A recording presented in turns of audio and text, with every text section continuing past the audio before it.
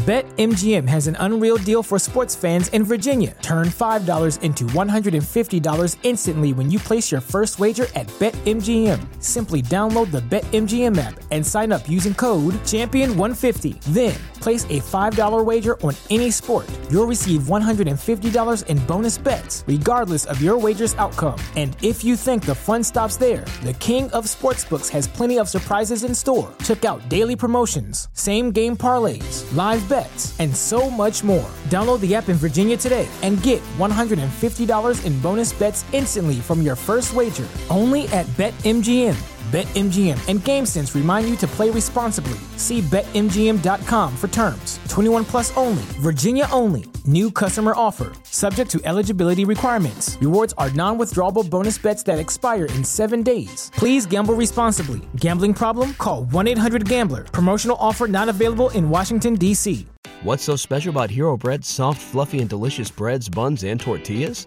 These ultra-low net-carb baked goods contain zero sugar, fewer calories, and more protein than the leading brands, and are high in fiber to support gut health. Shop now at Hero.co. Brandon Thurston from Wrestlenomics is up next, and we're going to follow Brandon with John Pollock from Post Wrestling. Thank you, and good afternoon, everyone. But we can't ignore the math, okay? We can't ignore the data. Go on Google Trends, type in your name, then type in mine. You're a straight line. I'm a pyramid. I like the very direct question on that. Television ratings, downward spiral. Buy rates, plummeting. The time is now to turn the math around.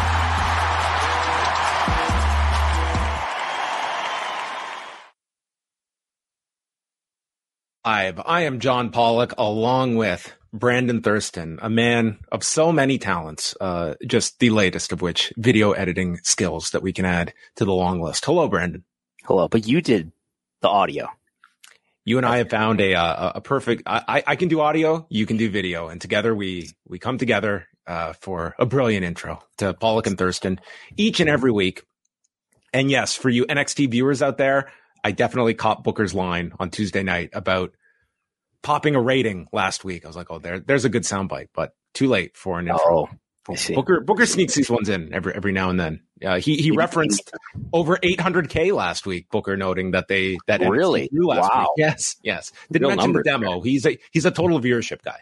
Okay. Maybe in the next season of Pollock and Thurston, or are we going to make this like this signature where it changes every time, and then people notice like, oh, so and so's not in the signature anymore. Yeah, if someone gets canceled or fired, we'll have to take them out of the opening instantly. But Booker missed the deadline, so maybe next season.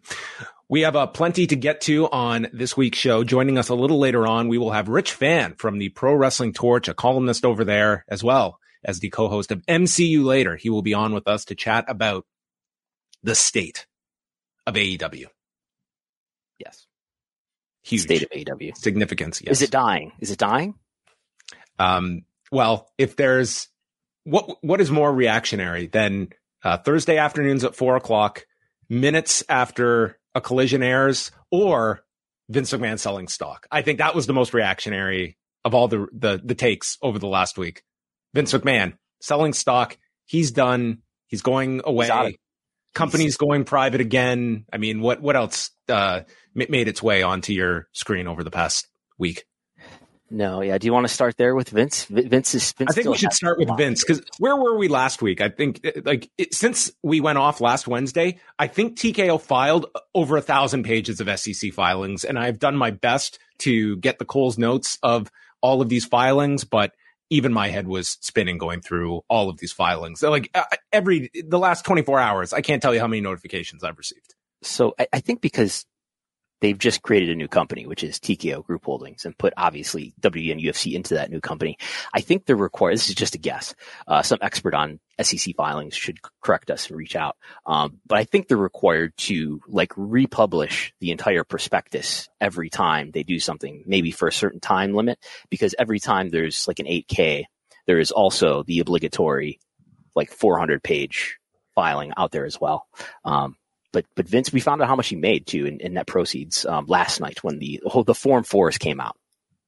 That's right. So Vince McMahon has sold 8.4 million of his Class A shares. And as the filing came out, selling it at $76.41 per share, which the stock has been all over the place today. We'll get to that later. So the net proceeds come out to $641,844,000. Yes. So Vince is probably hoping this JP Morgan estimate of $100 per share is not realized. He might be kicking himself. I mean, to walk away with only $641 million, I mean, that's a rough day. Yeah, well, the price targets are usually, this is what we think it should be worth in about a year from now. But the analysts have had this stock most of them have had the stock at around 100 or over 100 for a long time now. And it's relaxed down, obviously, now since the news of the SmackDown deal came out. But he made just under $700 million. And what's he going to do with it is a curious question. Maybe it's just estate planning. Maybe he's just, writing who he wants to have what money when he passes. But that's a lot of money. He still owns a lot of the company. It's not as if he has that much less power or influence. He still has about 12% of all TKO shares. Before this transaction, he had 16%. He has no super votes anymore. The super vote era for Vince McMahon and his family members is gone now. They have one vote for one share, not 10 votes for one share as they did in the past when it was just WWE stock. But he still owns a large portion of the company. And some of the members of the board of directors, including Ari Emanuel and Mark Shapiro, and Jonathan Kraft, who's the son of Bob Kraft, the New England Patriots owner, he bought some shares. Kerry Wheeler and Steve Koonin, who are also members of the board, also bought some shares. So the company bought like $100 million worth of the shares that he was liquidating. So mostly, though, it's held by Morgan Stanley, which is, you can buy it now on the stock market as usual. In scanning through some of these filings over the past week, I mean, we got to see attendance figures for WWE, a bunch of employment agreements, as Brandon mentioned, seeing, what Vince McMahon made, what Ari Emanuel stands to make, Mark Shapiro as well, and a lot of UFC financials as well broken down as opposed to just all baked in together, as previously Endeavor would report where, I mean, it was the lion's share was the UFC, but it was lumped into their professional bull riding and other things. Now we get a clearer sense of the UFC side of things. But the highlight of all of these pages was subsequent events. Vincent K. McMahon, our controlling shareholder on January 5th, 2023, our controlling shareholder executed and delivered a written consent, taking certain actions by consent without a stockholder meeting in accordance with Delaware law, resulting in, among other things, the election of Mr. McMahon, Michelle Wilson, and George Barrios to the board of directors. On January 6th, the company announced, these were the resignations. Mr. McMahon subsequently informed the company of his view that there was substantial alignment among the board of directors and management concerning the decision to conduct a review of strategic alternatives and the company's upcoming media rights cycle. In light of the foregoing, on January 16th, McMahon, in his capacity as controlling shareholder, executed and delivered a written consent, taking certain actions by consent without a stockholder meeting. And it finishes by the company announced that its management and board of directors are engaged in a review of strategic alternatives. Essentially, this was their way of painting all of the McMahon drama that resulted in Vince McMahon in, Stephanie McMahon out, resigning from her role as co-CEO, and as a result of Miss McMahon's resignation, Nick Khan assuming the role of chief executive officer. All of this happening the first week of 2023. Yeah, I mean, this is not new news, but this is a narrative fun to revisit that they put in there for the prospectus. I wasn't sure if the 6-month data that you're referencing, which is January to June, if that was new. But I thought for a moment we had attendance data, but it was only through June, which would be data that we would already have had from the Q2 report. Yeah, these were only broken up by the first 6 months of this year versus last year. But I mean, sizable increases for WWE. I mean, not a surprise, but I mean, some of their total live attendance is up 30%. Over these 6 months versus last year, international attendance up 54%.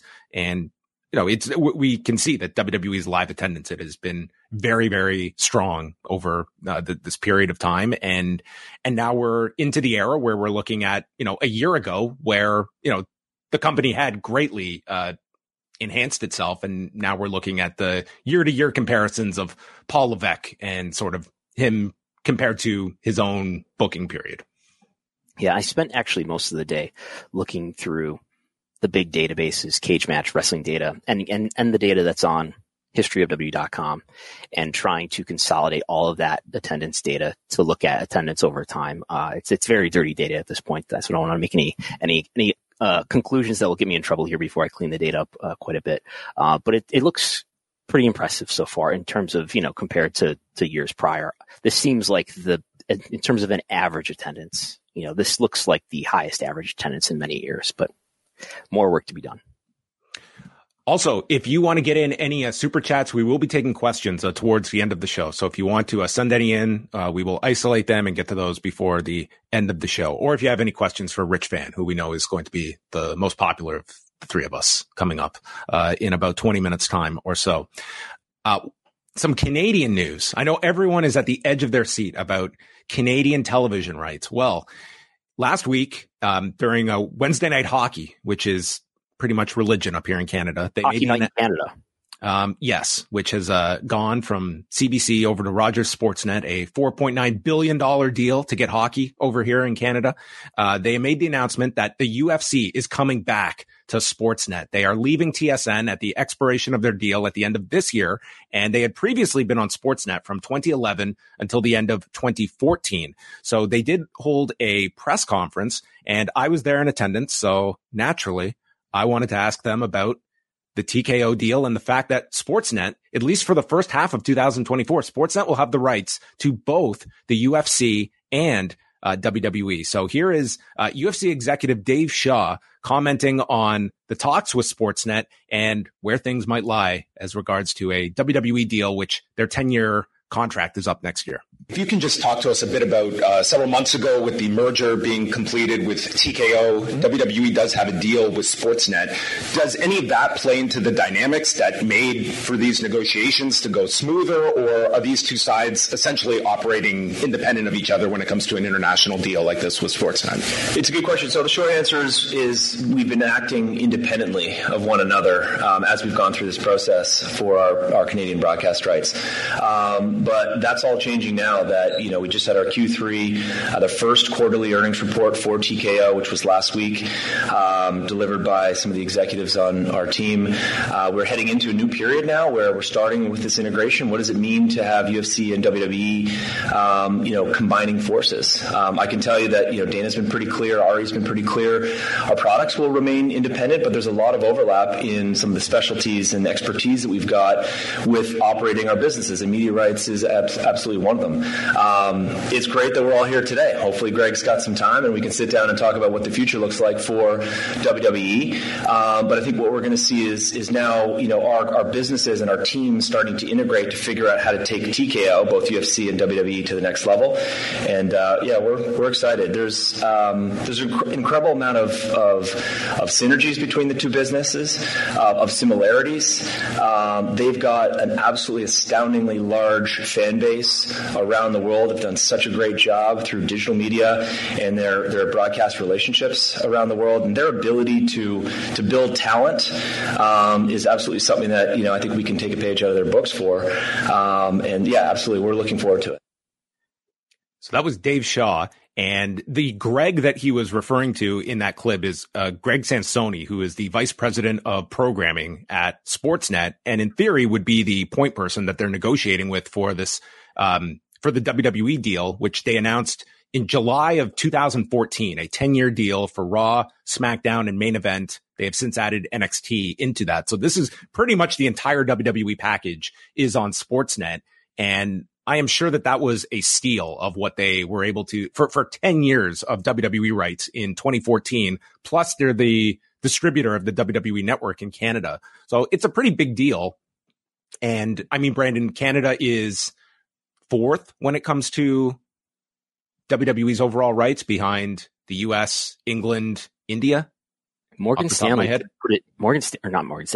Morgan put it ahead of UK in their estimate. It could be, I don't know. I've always figured US by far number one, India number two now, but then that's a recent development in the last rights cycle, followed by United Kingdom, But maybe United Kingdom and Canada are closer than I thought.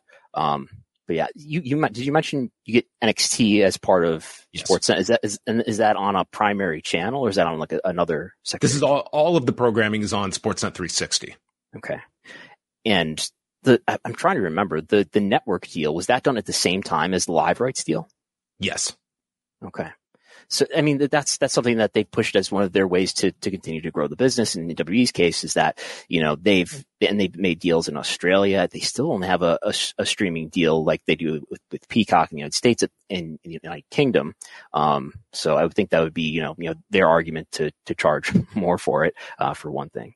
But ratings have been up in Canada as well as the US for Raw. Raw in particular, very strong. This week they just did their highest since mid-August, and in particular the early part of this year when you could see the build up with Sami Zayn. They were doing incredible numbers, but still very healthy. Typically a Monday night show for Raw is doing anywhere from 250 to 300,000 viewers in that range, which for Canada, take into account the population difference, but that is a very strong number for, Canadian sports. That is not the NHL. That is not the Toronto Blue Jays. SmackDown is typically below that. And then you have Dynamite that is more on par with NXT. So it's something to keep in mind. The Canadian deal is ending at the end of next year, 2024. I believe the India deal is expiring with Sony. They've just merged with somebody, so maybe it's not called Sony anymore, but the India deal is expiring at the end of 2024, I believe.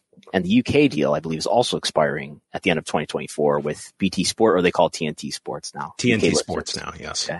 So all of that's coming up. That probably totals to maybe not quite $100 million in total media value, average annual value, but that's still, it's a big chunk. It's like another flagship show on the US side to think of it in some proportion that we're familiar with. And like Canada, the TNT Sports deal in the UK, that is again one that has both WWE and the UFC rights as well. So interesting to see their kind of international plans now that the two companies are all together and negotiating these various topics. Brandon, I know that you tuned in to watch UFC 295 on Saturday night. You tuned in like 5 minutes before the pay-per-view was going to go live, the end of the televised prelims. And there in walks Donald Trump, flanked by Dana White, Kid Rock, and Tucker Carlson. There he is. 4 names that I can't make this up to you. But here they walk into Madison Square Garden. How are they received? What was the crowd reaction? Stunningly, it was pretty positive for Donald Trump, which is, you look at this, like the dynamics of all of this, very interesting. I don't know how many large gatherings in New York that Donald Trump can attend that he would get such a hero's welcome other than a UFC event. But this was one of them. Here this is on a Disney platform, and here they are platforming Donald Trump. Like this was, I don't know, to me, for the UFC that has, really leaned into this being an aspect of their audience and the sport that has, this was a very nice massaging of one's image on Saturday night and treated as such by this audience. Like there were not, outside of Bill Burr's wife, who was, you can see Bill Burr seated behind them here, his wife giving the finger to Donald Trump. So she was, speaking for some here as well, but Freedom Hill was her name, yes. Yeah, so that certainly made the rounds on Saturday. But this is something now that is very closely associated with the UFC brand as their right-leaning political viewpoint, and this is you are not going to have the UFC broadcasters speaking ill of Donald Trump.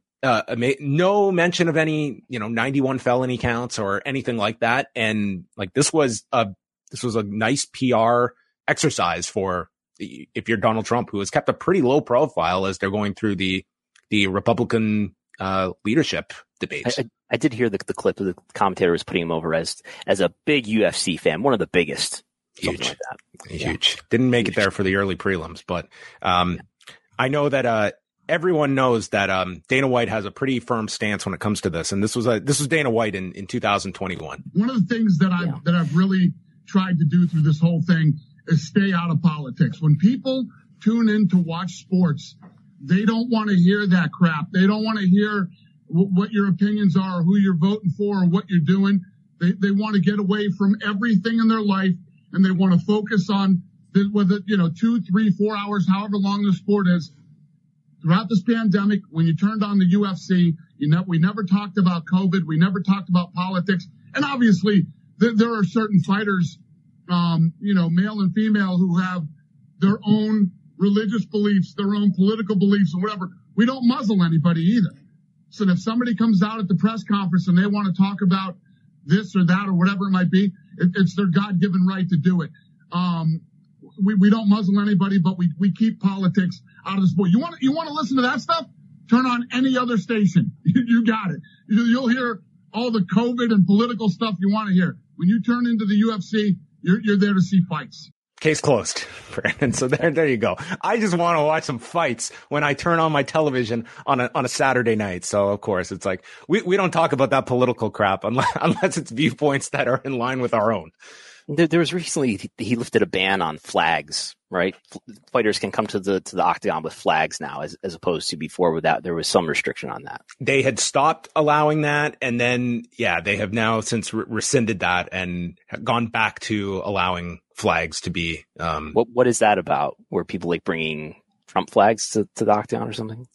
No, it wasn't so much that. It was, I don't even know what was the straw that broke the camel's back on that one. But they just made the decision not to allow flags, and then they went back on that. But you've had, there was a fighter. I want to remember the exact details here. This was about a month ago, who had I believe it was like a pro-Palestinian message in there and spoke in like their native language. And then that part was edited out of the clip. So, you have instances like that where people are looking at edit out of the clip where, like on I think it was on the YouTube version that they took that part out of because they usually put up the post-fight interviews. UFC's channel. Yes. Okay. So anyway, it is just just to watch as, TKO moves forward. Like this is, and we're going into an election year. Like the UFC is very much an arm of, the Donald Trump messaging side. Like this company put out a total like propaganda documentary piece on Donald Trump a few years ago as this, this incredible leader of mixed martial arts that helped us during the dark days, that has now risen to become this fearless leader of our country. And I mean, this is something they heavily lean into. And you can compare this to WWE that has just tried to distance itself as much as possible from politics. I suppose they know, UFC knows that their crowd is accepting of it, and they're, supportive of this. And in WWE, obviously Trump has been on WTV a number of times over the years in memorable moments. I don't know what the reaction would be like if he was trotted out on a WWE show. Then again, we saw Vince get cheered, right after the allegations came out in July 2022. So he was, worshipped as another star. But the funny part was that in this very same arena of Madison Square Garden where they were Saturday night, that is where Donald Trump was inducted into the WWE Hall of Fame and was loudly booed when he was inducted 10 years ago. And that was 2013? Yes. So by then he's getting into like... this is pre-politics. This is The Apprentice. This is... but he's still, by that time, isn't he still like criticizing? He's into the birther stuff with Obama at that point. So he's certainly engaging in politics by that point in time. Yeah. Do you want to bring us up to speed on the Panini lawsuit, which seems to be coming to an end via Zoom? They can have a Zoom meeting. There's a letter put out. This last night, this letter came out, and basically it's just from both parties writing that we've come to an agreement in principle. We write on behalf of both parties in response to the court's order date of November 3rd. Where it says that they have conferred live and in real time to discuss a potential solution. Specifically on October 3rd, Nick Khan, who they reference as the CEO of WWE, not up to speed here on his rank here. He's a president now. But Nick Khan and Mark Warsup, who is the CEO of Panini America, and Elizabetta Mussini, who's the group licensing director of Panini, they conferred on Zoom for approximately 30 minutes. And on November 14th, so yesterday, this filing came out. I got the email alert in like prime time last night. So this happened yesterday. The same parties plus their counsel conferred on Zoom for approximately another 30 minutes. In addition, the parties exchanged settlement proposals and counter proposals on all of these dates between October and November. And they continue to come to a resolution. But it sounds like they're getting very close to coming to a solid agreement to make this case go away. Very specific. Don't know what that means though. Yeah. Don't know what that means though in terms of like, will that consist of Panini still being allowed to sell W trading cards? Will this consist of, W giving Panini some money so that they can be released from this deal so they can go with Fanatics, which is, we get the impression that's what they want. They want to license WWE trading card rights to Fanatics instead of Panini.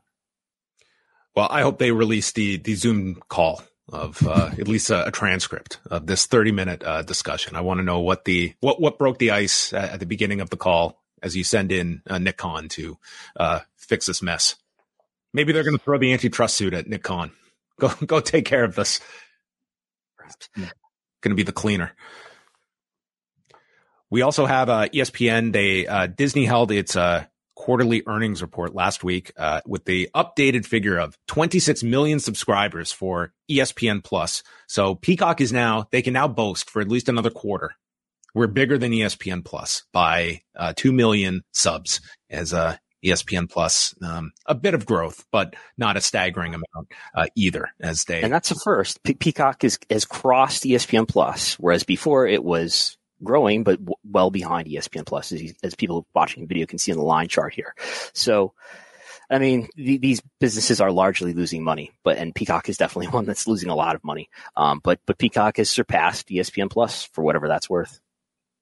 Yeah, and ESPN on the call stating it's looking like 2 years tops, they're going to be going direct to consumer, which has been, I guess, the fear of a lot of the cable industry. Although this would not be the elimination of ESPN from cable carriers, but giving you the option that if you do not have cable, you can have access to ESPN directly via its subscription service. My guess would be, based on Disney and Charter coming to an agreement that they would give Charter subscribers access to Disney Plus, that is maybe a signal of how a lot of these deals in the future are going to go, in terms of you'll have these streaming services be included in the package for cable subscribers. So putting these streaming services all back into the bundle. Meanwhile, the prices for the direct-to-consumer option of ESPN Plus, of Peacock, those already are continuing to rise. They'll continue to get even higher and more expensive for the consumer, pressuring them to get back into the cable bundle, whether that's through traditionally having the cable guy come over and install cable, or the virtual option like Sling and Hulu Live and YouTube TV. Merchandise, Brandon, you have compiled the latest estimates of merchandise sold by the top performers in WWE. Yeah, well, WWE put out a page, and I can't find where this was linked originally, but I was alerted that on Reddit there is this page, and you can really find it. It really is there on shop.w.com, which is a Fanatics licensed website now. But you really can find this image that they put out. I'll put it on the screen here, of 10 individuals who they title, these are the top selling WWE superstars, and it's 10 of them. It appears to be an order. We'll talk about how it compares to my list, but number one, they don't number them, to be clear, but Cody is the biggest on top, next to Roman Reigns, also the biggest right beside him. So Cody Rhodes, number one, apparently. Roman Reigns, followed by LA Knight, followed by John Cena, Rhea Ripley, Seth freaking Rollins, The Bloodline, The Judgment Day, Rey Mysterio, and Kevin Owens. That's the end of the 10. And if you compare that to my list, I did have some nostalgia in my list. So my list is based on every day there is a script that wakes up at 9:30 a.m. and it navigates its way to shop.w.com, and it goes to the apparel section. So I'm only looking at t-shirts or other apparel and sorting it by top sellers, looking at all those items, collecting all that data, the order that all that listing is in, and then analyzing over the long course of time, whose items tend to be listed high in this list. And the answer is, this is year to date. Number one, Cody Rhodes. Number 2, Stone Cold Steve Austin, followed by Roman Reigns, LA Knight, John Cena, the NWO, Eddie Guerrero, Rhea Ripley, the W brand itself, the Usos, Seth Rollins, Kevin Owens. And there if you exclude the inactive wrestlers like Austin, the NWO, and the W brand, which is not a wrestler, obviously, that gets everybody except for Rey Mysterio, who I'm guessing maybe he's pushed by mask sales that I'm not accounting for by only analyzing the apparel section. But in order, as far as active wrestlers, the top 5, I think maybe even the top 6, are all in the same order as my estimates. So that gives me some confidence, assuming that, this list from WWE itself is honest, assuming they were not just looking at Wrestlenomics list to try to confirm it, which I hope is not what's happening there. But it gives me some encouragement that these estimates are pretty accurate. Yeah, your scripts are also trained to also analyze the AEW roster page. Yes. So when there is a performer that goes missing from the roster page, which is typically our tip off to a contract is expired, that's pretty much the notification is through your scripts. I can include you in those emails if you want. You can include me in anything you so choose. But someone we are going to be including in the chat, as we're going to be focusing a bit more on AEW as they go into full gear this week. You know him. He is a columnist over at PW Torch as well, the host of The Deep Dive, and you can also catch everything with Rich Fann, as well as MCU Later. He's a very busy man, but taking some time out to chat with us. Rich Fann is on the program with us. Rich, how are you today? Hi, Rich. Hey, good to see you guys. Happy to be here, and thank you for the invite, John. Well, we are here to figure out the future of AEW. We're going to solve this in about 20 minutes time. All the tumult that they are in as they are going into full gear, and just a big picture look at things as we're going into this pay-per-view. Rich, tell us just about kind of your thoughts on AEW, particularly in this last, I would say, like 5-6 week cycle since Wrestle Dream. You've had Adam Copeland come in. We have seen the addition of Ric Flair and such. Like, you are getting certainly this feels like an elevated amount of criticism that AEW is receiving. But what do you look at in terms of like their overall health as we close out the year and where they are headed? Yeah, I mean, clearly, and I don't think you need to look at Brandon's reports, though you should, to say this, but they're not going out of business anytime soon. I don't think it's as doom and gloom as that. But I think one of the bigger questions, the bigger issues AEW is running into, and I wrote an article about it a couple of weeks ago over on the Torch, is that being a challenger brand, being a model that is going against a hegemon in any business is going to be tough, but it's going to be even tougher when your customers see you as the standard, either in a cultural or in AEW's case, a moral way. And so some of the choices that have been made, the signing of Ric Flair, some of the moves that have been made in that regard, some of the fan base, the hardest of hardcores, have seen that as something that is basically anathema to what their mission statement had been. Oh, wow. You guys, as always, over here. Dude, Brandon's on top of this stuff. He can't be. I mean, listen, I say it's the forbidden porch whenever we're cross pollinating our work. Like, I'll bring WH over, you guys bring me over. And one of the keys, I read the book that, at least I believe it's the book that Warner Brothers had suggested to Tony in terms of being a challenger brand. And so some of the challenges with being a challenger brand is when you have this group of fans in your next iteration, you have to shock them, but also maintain them. And I think right now the shock and the movements and things that they're doing, first of all, moving to more entertainment-based storylines instead of the quality wrestling and some of the characters we grew to know in the first few years of the company, that set them up in that issue. Additionally, and really the elephant in the room, WWE got better. They forced them, like, as my son would say to his friends, get good. They forced them to get good. There wasn't a safety net for WWE, or wasn't a situation where WWE could just ignore the fact that AEW was siphoning fans. They're bringing in stars. They're making people they saw as castaways excellent pieces of their program, mixing them with folks who hadn't been seen before. Now, you have a show tonight where they had a Rampage, and it was, I think, per WrestleTix last time they came through, 7,000 seats. And now it's close to 33, 34. I don't know what the latest one as of today. I was using the shoot job, so I didn't get a chance to hop on the old WrestleTix to kind of see.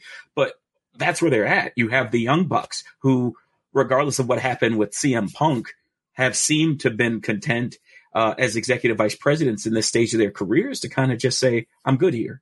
And part of that also leads, Brandon always with the good stuff. You can see the numbers. And as you look at their numbers and you look at WWE's and you look at the seats rising and you see the number of attendances rising on that side, it just becomes this contrast, and the contrast isn't favoring them right now. And that is something that happens in any company and any wrestling organization. It's just riding that, providing a different product and moving on. But I think I heard Brian Alvarez mention this. This isn't the time for folks who are the hardest of hardcores or super fans of AEW to say nothing's perfect, but you can't let good be in the way of great. You can't just constantly say, well, you're just putting mountains out of molehills. There are some issues. I think the Flair thing, as I mentioned before, is something that's been like a third rail issue for a lot of fans who felt, one of our colleagues, Stephanie Chase, wrote a fantastic article on that and how for her as a female fan, that was something that was kind of like a kick in the teeth for a company that was proud of saying Hulk Hogan and his wife were not welcome in their company. For a person who, Tony's made some really strong moral steps. I'm never going to take blood money from the Saudis, to the point where his soccer club had to suffer because their best striker, basically they made him choke on a couple of $1 million in order to get him, just to prove the point of, if we want something, we'll buy it. He's been constantly out in the front of these things. And so I think at times when these decisions are made, that's led to some struggle. And honestly, some of it's self-inflicted. I look at someone like Bryan Danielson. Throughout his AEW contract, he has not maintained health and wellness to a point where I would feel confident throwing him in their version of a G1 prior to wrestling Okada for the third time at Wrestle Kingdom. That seems counterintuitive to the long-term bottom line of AEW, even though he may retire at the end of next year, as well as endangering him to get further injured in yet another match against Okada. And I will take a breath and let y'all hop in. Yeah. So I think one of the issues, at least that have been raised by some people, at least anecdotally, is that AEW, has become less of an alternative to WWE by becoming a little bit more like WWE, in that they've kind of lost their identity in terms of being, this is decisively different flavor of ice cream, to wear out the analogy. Do you agree with that they have become more like WWE? Because I was talking with someone from the company a couple of weeks ago, and I was being challenged on that notion, and being challenged to list reasons. So, do you think so? And if so, what are some reasons that come to mind? Right off the bat, I can think of Tony Storm's new character. That is something I could have seen. In fact, we did see it in WWE with Goldust, whether it was the black and white quoting movie stars, the glitz and the glamour, but you also had a great wrestler behind it. And I would argue there's sometimes where the similarity to WWE is the similarity to traditional pro wrestling. You have a larger than life character married to a solid professional wrestler. I don't think AEW sacrificed work rate for the sake of any of their segments on television. I don't think they've done that for any of their matches on pay-per-view. So I think it's unfair that when they do move to more entertainment aspects, that they're constantly said to be kind of selling out their baseline identity. But that's the monster they created when they said there was this difference. When you look at stuff that Kenny Omega did in DDT or the Bucks did in the Indies prior to coming to AEW, that could have been seen as entertainment. I have a good friend, Chris Maitland, who works over at the Torch with me.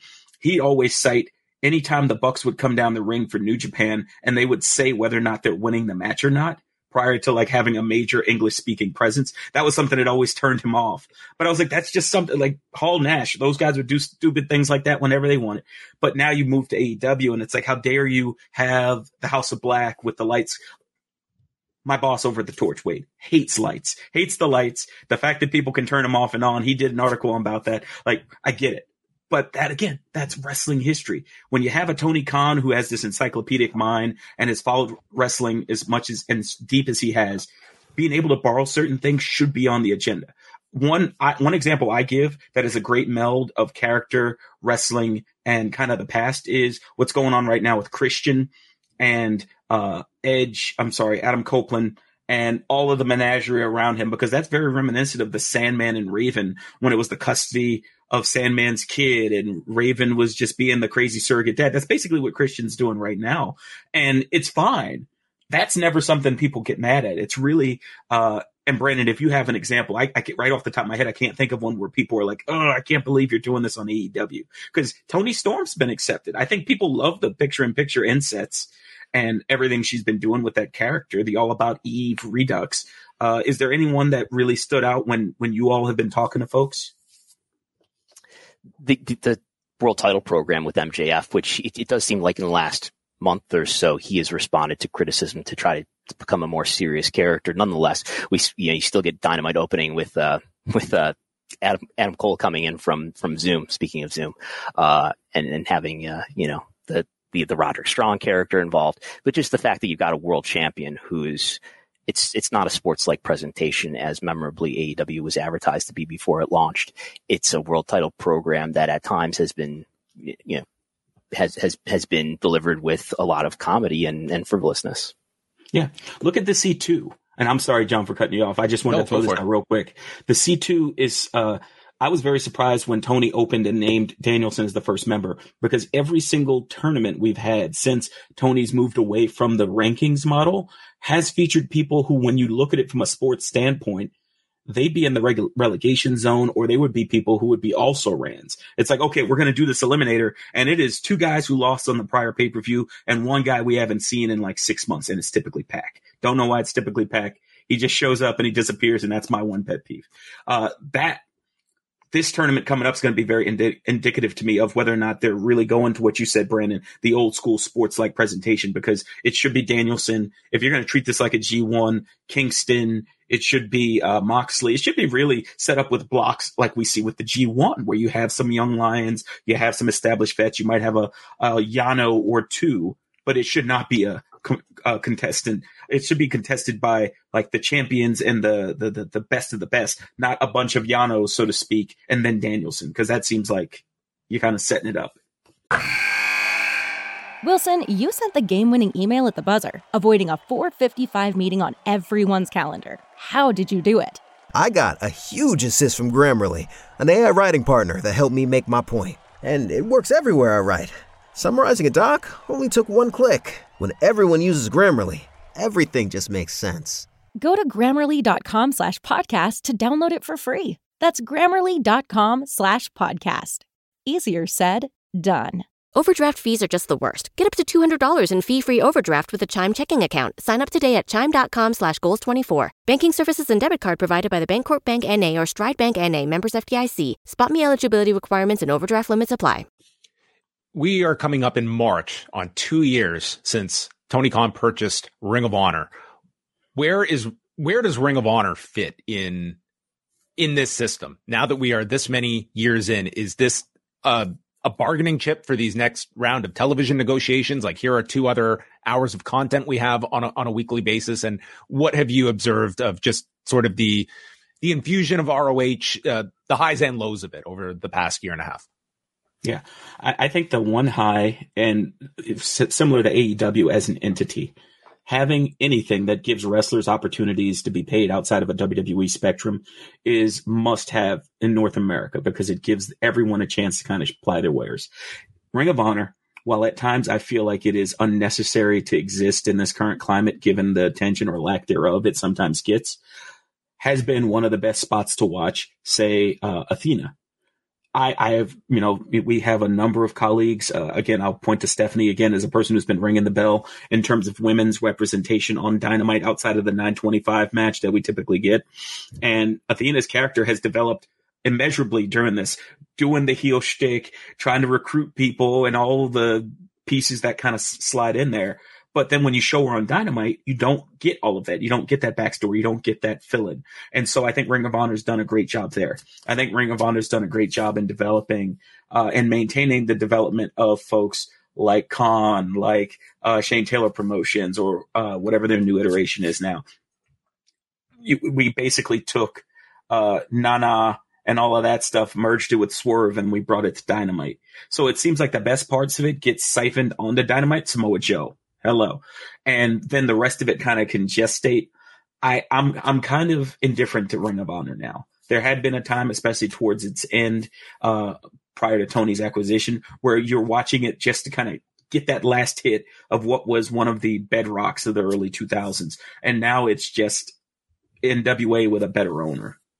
Do you get the sense that disappointing? Do you get the sense that people are watching Ring of Honor at least as much as, say, they were at the beginning of the weekly TV starting on Honor Club? I know Tony has said at one point, I believe, 12,000 subscribers for Honor Club. They're going to do the move where they're going to make Final Battle exclusive to Honor Club, which makes me think maybe I don't know, maybe it's a good strategy anyway, but it's definitely an attempt to push people to become subscribers.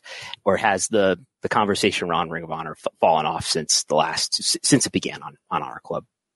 I think it's kind of fallen off, but at the same time, when Tony mentions the metrics of how many viewers are watching, the attendances vis-a-vis the final few years of Ring of Honor, I think there's more people watching. There may be more people going, but there's less interest, if that makes sense. It's almost like a person with X thousand Twitter followers, but there's no engagement. It's like, it's great, but is it doing something for your brand? And I think with Ring of Honor right now, that brand really is, I'm attached to MJF on the pre-show. Samoa Joe has declared my title not valid enough for him to defend. And Athena being a champion that is, I would argue, more prestigious at this point than, say, the TBS title, but gets less television time. And so I think all of those things add up to a brand that really, it's almost like when I look at Deadspin or some of the other places I used to read that are still alive, but like they call them like zombie Deadspin because you don't see who the attribution of writers and all that things. That's really what Ring of Honor seems when you look at it up close, as opposed to just, yeah, it's great that those guys are working there. Given Tony Khan's style of booking, like we can see he has, this world of all these different characters and different stories, some that he parks at the side and then it's something that can be revisited down the road. Presuming that we're going to see quite the uptick in pay-per-views next year, do you feel that's a good thing to have more of these shows to peak to? Or did you like the style that they were doing where you had, a 2 to 3 month build for a pay-per-view, and does kind of the new format, does that help or hurt from your observations of his booking? I'll defer to Brandon in terms of the money side, but I feel like it's going to hurt because if you have television and you're leading to these special events and then you go back to the television, from what they've been doing with their specials like Battle of the Belts and everything else with their 3 branded television shows weekly, it seemed like you're forcing the eyeballs on TV and then the big blow-offs are going to be at the pay-per-view. With monthly pay-per-views, it seems like if you miss one, you're going to be able to catch up because they're going to catch you up in the 3 weeks prior to the next one, or you're going to get enough context clues so that you're not locked into, oh, darn, I missed this match and I'm not going to regret it because they're going to give me something equal or opposite to that later on. So because of that, I feel like Tony, while it could be intuitive and say, hey, you're getting these markers where every month you have to resolve things, I think it might go the other way where he might try to build through each of the monthly pay-per-views while also kind of giving a yada yada to the television. And with their current desire to get a television deal, I feel like that might be a dangerous precedent. I look at it similar to what WH and I talk about on MCU later, where Marvel has to take a step back and go with maybe spotlight shows where you don't need to be locked into everything and you can watch Echo as opposed to, say, Loki or What If, where it's going to give you crumbs that lead into the movies and it makes it appointment television. Yeah, I think it was the last conference call that Tony did. He sort of took issue with the notion specifically that AEW is going to do monthly pay-per-views, although he also pretty wholeheartedly endorsed more frequent pay-per-views, saying that, I think any wrestling, something that's effective, any wrestling company that's done more pay-per-views, more than 4 as he was doing at the beginning has not regretted it. But just doing more content has been in this era in the last 10 years, I guess you could say, since 2012, since Raw went to 3 hours, has been the great temptation of wrestling companies and of live sports in general. It's, you're trying to make really lucrative TV deals. In the case of WWE, you have investors. In the case of AEW, you're a private company, so maybe it doesn't matter as much. Maybe you could be more disciplined. But you're trying to make a company that's really lucrative. And in an AEW's case, you're trying to get a return on your investment for a company that's probably not been profitable yet, that is going to try to be profitable by the next rights cycle. So how do you do that in this era of content? Produce more content. We've talked in the past about maybe it makes more sense for Dynamite to be a 3-hour show than a 2-hour show, because you probably get if you toss away Rampage, the third hour of Dynamite's going to do a better rating than Rampage is. But it's the great temptation of doing more content and having another Collision show. Is it a good thing for them? I think as long as we can do all sorts of mental gymnastics about, well, does it really make sense? Is it a handicap? Sure, it's going to make it harder. But if the product is good,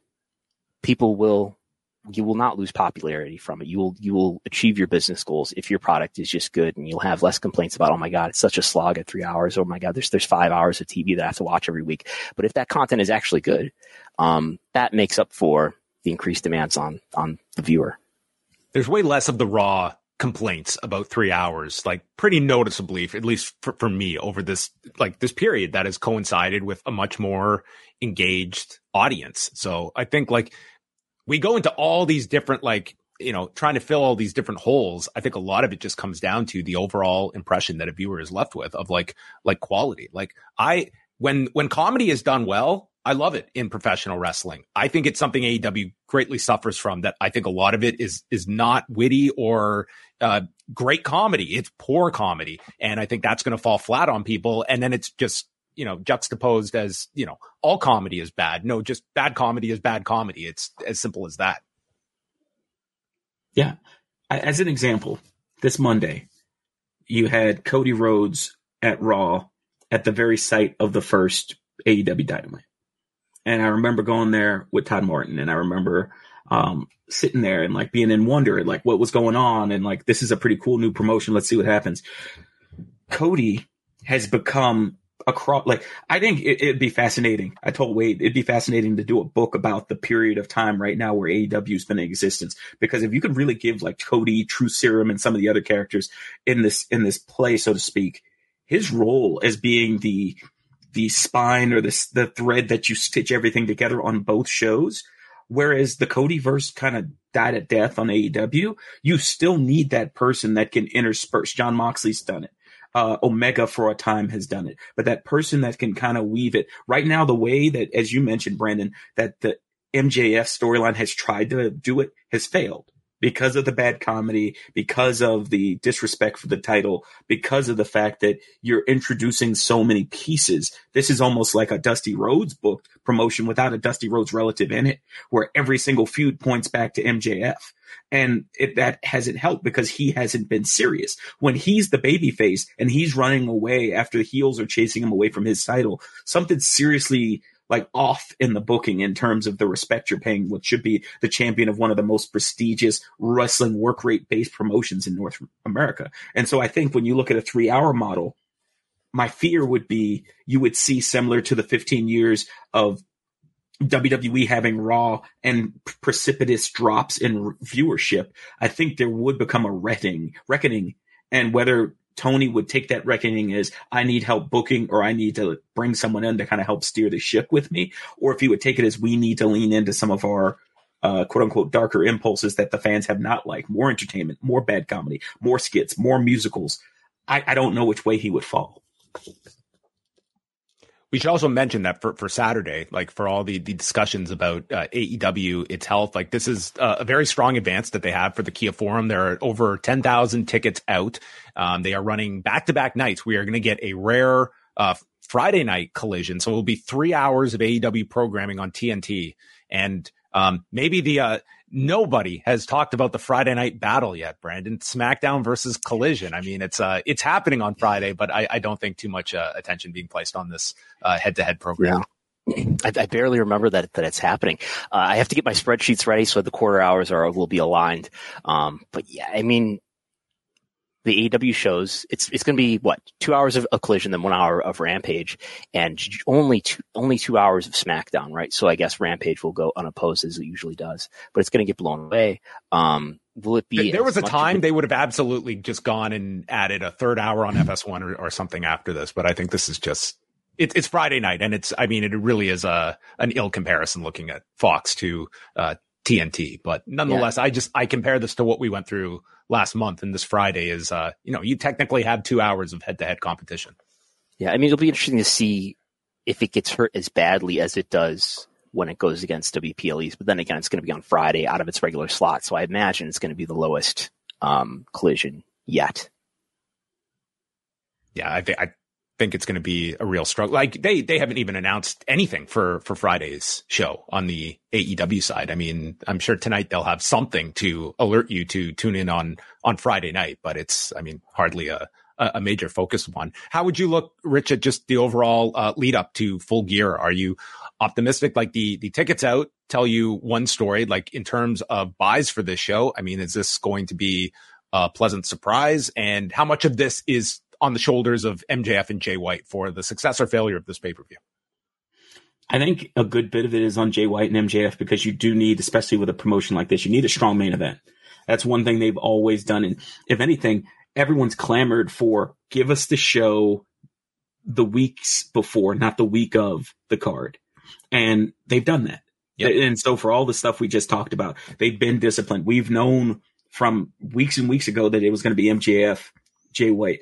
We know that he's now going to be on the pre-show, which, again, given the injury to Danielson and some of the other folks, I feel like they're playing a dangerous game by constantly having their world champion in a pre-show match and then in the main event. Stuff happens. You know, we just saw that with Rey Mysterio and Logan Paul. Like, things can go sideways. When you look at the other matches, I think, perfect. The Guns, you know, being in there with them is going to be fine. I think Orange and Moxley is another one that could be a sneaky favorite for the crowd, because I think those are two wrestlers that they definitely appreciate. Toni Storm, I've adored her matches, and I like what she's doing in there, so I've been fine with it. The 4-way is going to be fine. Everything looks like it's going to be a really good card. The 4-way tag match is going to be fine. Now, the one I have a question about, and the Texas Death match between Swerve and Hangman, while I have issues with the fact that the guy who broke into the house is the one that gets to do his work and the other guy gets banned from ringside, that's pro wrestling logic. That's fine. The tag match between the Jets and the Young Bucks is very intriguing to me, because I feel like, especially with this being the season for Hall of Fame and whatnot, I feel like the Bucks are going to be inducted this year into the Pro Wrestling Observer Hall of Fame on a weekend in which they felt like they called in from work and waited until they got to the pay-per-view to like show up and do stuff. Because the results are out this Friday. I mean, this could be their Hall of Fame induction speech on the pay-per-view Saturday night. Right. And they could actually make that the Ultimate Collision. The Bucks accept their induction Friday night on Collision. Listen, I would not be surprised, John. Like, if that happens in the result, because we saw the Booker of the Year have fanfare the last couple of years when Tony got it. And I didn't realize that like Dave had like plaques and stuff. That's actually pretty cool. And so for me, the pay-per-view is going to be fine. Like, my brain stopped working. Forgive me. Brandon mentioned the content. And one of the things that I have seen, and if you all get a chance, there's a New York Times article that came out, I want to say this morning, or maybe it was late last night. I have weird hours with my new job, so I can't remember which. It talks about Dave Zaslav and how he viewed the SAG-AFTRA strikes and how he's viewed Hollywood, to the point where he lives in Robert Evans' house, which to me, as a film person, like, is just so frustrating that a man, oh my God, Brandon, you're magical. It is, you read it, it is a long form. It is a long form read on Zaslav and how he feels like he was betrayed by Hollywood coming in. No less though here, so I don't know. Yeah, there it is, how he blew up Hollywood. And it's multiple people. I always love a multi-person story because they get some stuff. One of the key ones is toward the bottom. They talk about the SAG-AFTRA strikes. And his biggest takeaway is that they saved $1 billion pre-tax with Hollywood shut down. And this is the guy that's going to be in charge of whether AEW has a deal. That scares me. And so if you're more worried about saving money on content instead of the content, mind you, Warner Brothers Discovery, one of the main reasons for this merger was you had to deal with his television at Discovery getting outdone by all the streaming and all the television, all the movies being done at Warner. So it's kind of like robbing Peter literally to pay Paul in terms of the merger. Then you add in the strike, Barbie making a record amount of money, and yet you're still $700 million short when you're talking to your investors. AEW, I say all that to say with AEW, not all content's going to be great content for them, because if they're generating this much content and they get that third hour in a deal, is that third hour going to be worth it when Zaslav or whomever after Zaslav, because I anticipate that guy's going to be out of there at some point, decides that that's a money loser for them given the return on the investment?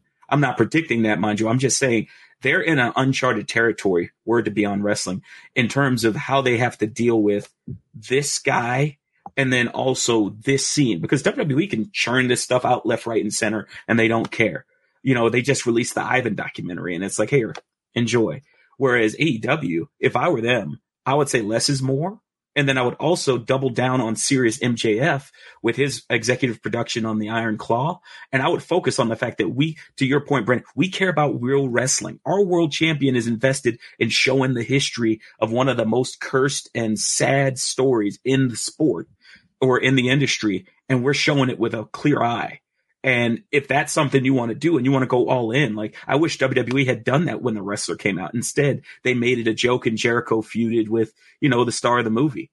That doesn't do anything. That just kind of makes it, oh, it's not as bad as what we're showing in this movie. He's having fun. See, I think they should do that. But again, with this pay-per-view coming up, maybe it's not the time or place, but I feel like the more they get to a serious product, the more they can point to, here's how we're differing while also giving some of those other elements a better lens. I saw one of the comments in the chat mentioning that MJF comedy is bad, AEW comedy is good. I'd agree to disagree. There are some times with other folks where it hasn't been as funny as I think they wanted it to be. But that's where I'm at on it. It is interesting as well, just like the week before Iron Claw comes out, AEW's got like that whole Texas swing. They're going through Arlington. They've got 2 nights in Garland, San Antonio as well. Like it to me is a no brainer. You get a Kevin Von Erich just to show up there. I mean, anytime WWE has tapped into Kevin Von Erich, I mean, that guy is just, you bring him out in Dallas or surrounding areas, easy pop and something that you could, and you attach one of your world champion to what hopefully at least in the wrestling community is a big hit and it's received well. You know, this is not going to be a blockbuster, but I think it could be well received critically. I mean, if you're getting Blue Oyster Cult in the trailer, I'm going in optimistic. So we will see how things go. Final thing, Rich, before we sign off here, Thursday evening, late afternoon, Tony Khan will sit down for his media call before the pay-per-view. What would be top of mind if you are throwing out a question at Tony Khan? What would be of most interest to you? The biggest thing is there a point by which you feel comfortable in trusting someone to book AEW for you? We've seen prior, whether it's Prison Time, Burnout, or life events, like he mentioned, you know, his mom's illness and how he kind of had to handle business there. How do you get to that point? What's the red button? And are you okay with that? Because I think sometimes life happens. We saw that with Roman Reigns. I see a lot of people complain he wrestles left. When you have a cancer scare for the second time in your life, and then you survive a global pandemic, your evaluation of what means I have to show up to work or not fundamentally changes. And I think for Tony, what is it going to be that allows you to let someone else take the wheel for the betterment of your company if that needs to happen? Because I think if he doesn't have that set up in his head, he's a very analytic guy. He's a very meticulous guy. If he doesn't have that plan, he's like Batman. You're never going to be able to use it because you never had it planned out to begin with. Yeah, I just got my reminder email about the call tomorrow. I guess I think he's kind of like Vince in that, you know, this is what he's passionate about. And I would guess if you were to give him truth serum and ask him which of his many jobs he enjoys the most, he's most passionate about, I would think it's being the booker of AEW. Well, Rich, do let all of our listeners out there know where they can catch more of you, all your great stuff. This was a tremendous discussion, and you can find much more with Rich Fann.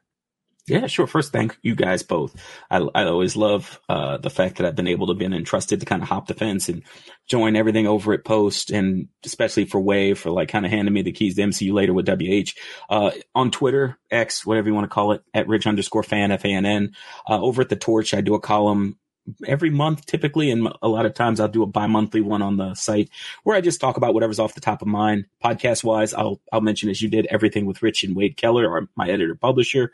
My mission in life still is to get you and Wade together to have the most wholesome conversation one could ever have between Canada and the Midwestern Minnesota man. So that's my mission. That's going to be what do they call that, Nexus event in the MCU. And of course, there's a lot of hard feelings from 1991 between Blue Jays and Twins fans, but we're Canadians and we typically turn the other cheek. So maybe after all these decades, we can all put bygones and make them be bygones. And I did want to ask one more question before we let Rich go. There's just around our topic, there's been a lot of tumult and a lot of ideas, being thrown around and people saying that something needs to be done. But I just want your thoughts on the firing of Ken Dorsey. And is this a turning point finally in the Buffalo Bills season? I think the turning point is going to come when the Buffalo Bills look inward. When I look at what happens with the Bills and there it is. When I look at Ken, well, here's the thing. Here's so out of context for me. I have no idea this individual, and I just. So this is the offensive coordinator, was the offensive coordinator of the Buffalo Bills. This is after one of his first games as offensive coordinator. Something went wrong, and he just lost it. They had CBS. This is the guy I want on my side. I think it's as they lost the game. But, this is like for him. I think McDermott's biggest issue is he still sticks with the Carolina Mafia. He's bringing in guys he's always coached with, always been around. And at times when you see a guy like, his offensive coordinator goes to the Giants and then, things aren't going well there in Giants land because they had to trust a quarterback that probably shouldn't have been paid.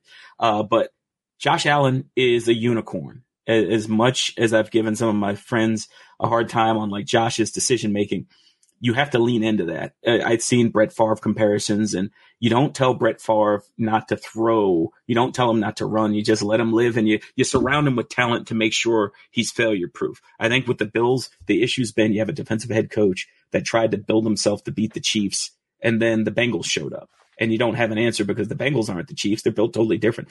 And that 13 seconds game has been a psychic, not since wide right, I think, amongst Bills fans, has there been a moment where folks are just like, what if? Like they guarantee, if this has just gone right, it's the Uncle Rico moment to $1 billion. And I think the sooner they fix that, the sooner they find an offensive coordinator, I'd argue Ben Johnson from the Lions, if you get someone like that, or if you are brave enough, bold enough, maybe you bump McDermott and you go after a Johnson or a Bieniemy and you say, here are the keys, make Buffalo great again. And I think that's what you need, because right now it's weird. It is really weird. You've lost in the time as head coach. McDermott's fired two defensive coordinators, lost an offensive coordinator, fired one, fired two special teams coaches. So that's you're 7 coaches in. If you keep getting rid of people because there's not a fit, at some point the fingers are going to point at you. I'm rooting for you, Brandon. I have no stake in the Super Bowl, but man, do I want your Bills to just win one. That's what I'm hoping for. They were supposed to win one this year, but out of the playoffs at the moment. Well, Rich, this has been a lot of fun. Thanks so much for jumping on with us. We'll have to do this again sometime in the near future. And this coming Saturday night, he will be live with WH Park. They're going to be reviewing the Marvels, the state of Marvel. We're making this guy just cure all entertainment and sports problems in a week. From AEW and Marvel, Rich Fann and WH Park have all the answers. So tune into that on a Saturday night on the Post Wrestling Cafe. You and WH just tremendous together. Always enjoy listening to you guys. Oh, it's fun. And when Way messaged us to say, you're counter programming AEW's pay-per-view, I was like, you know what? When I asked Way if that was okay, WH gave me a series of 4-letter words that I didn't feel comfortable throwing back to him. So I was like, listen, I talked to WH. We're good. His vocabulary is, he's very succinct. You always Andrew Dice Park. That's what we call him. Andrew Dice Park. Very well said. Thanks a lot, Rich. All the best. We'll talk to you soon. Thanks, Rich. All right. The great Rich Fann joining us. We have a couple of super chats here. Let's go to Curly Mustache FTW. It's actually on my birth certificate. Do you think it would benefit WWE to help NWA get that CW deal to provide a counterpoint to the MLW lawsuit? He does apologize for the username. No, we love the username. WWE, would it be a strategic play to just, hey, get NWA on your app, on television? I don't know if WWE is going to be lifting a finger in that direction. I don't think so. I don't think it's going to happen, but I don't think it's going to change the outcome, or whatever the outcome is for the antitrust lawsuit. What would they do is another question. How would they help? I guess say, yeah, go ahead and make a deal with them. I don't know. yeah, I think for WWE, it's not going to be a big difference maker. I also look at it the fact that it would be of no consequence to WWE if the NWA got some slot on CW. I mean, it's a lot like UFC, where it is like there's this whole discussion on UFC, and one of, if not the biggest fights you could make right now, is John Jones and Francis Ngannou, who has left the UFC. He has signed with PFL. He's now coming off this incredible performance in Saudi Arabia. And what a stupid idea. Horrible. Fumbled the bag. Well, it's such a big fight you could make, and Dana White is just so anti co-promotion. But when you look at it, like, they could co-promote with the PFL. They would control everything. Like, the UFC is beyond the position of power that they could negotiate the lion's share of the revenue. They could it would be a pretty much UFC presentation with PFL getting a cut. PFL is not going to all of a sudden be a player. It's not as though it would at all change the power dynamic in MMA. It's very similar in WWE. And also here, the Jasonot, who sends us a super sticker. Thank you very much to the Jasonot. Thank you. Solid usernames from everybody. We appreciate it as always. But that is we are bringing things to a close. But yes, Thursday evening is the Tony Khan media call, going down around 4 p.m. Eastern time. So Brandon here, this is late breaking news. Brandon has gotten his approval and alert. John Pollock has not. So I don't know what's to say about that. I should double check that I did RSVP to this, but that will be going down on Thursday evening. You got the original email though? I got the original. I originally, okay. So I think I'll be good. But you were invited. Are you looking any differently in terms of just this is an interesting period for AEW? I am curious some of the questions that are thrown Tony Khan's way. This is one where, I mean, you will get, some of the just random questions, but there's a lot of substantive ones that could be asked. Yeah, this feels like a time where AEW's content has been under the most criticism. I don't feel like it's been as embattled as this before, right? And now he's going to be asked questions. Lord knows what will be asked.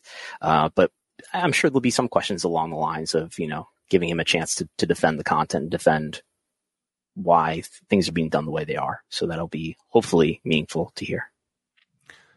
Coming up this weekend, we have got, myself and Wai will be live after the Full Gear pay-per-view up here on the Post YouTube channel. And then Sunday morning, for members at patreon.com/Wrestlenomics, you have a brand new Wrestlenomics radio, as Brandon and Jesse will be providing a post Full Gear pre-Buffalo Bills show. Bills playing on Buffalo Sunday, I assume? I think they're playing late afternoon. But yeah, we'll be talking about whatever the news is when I put the slides together on Friday.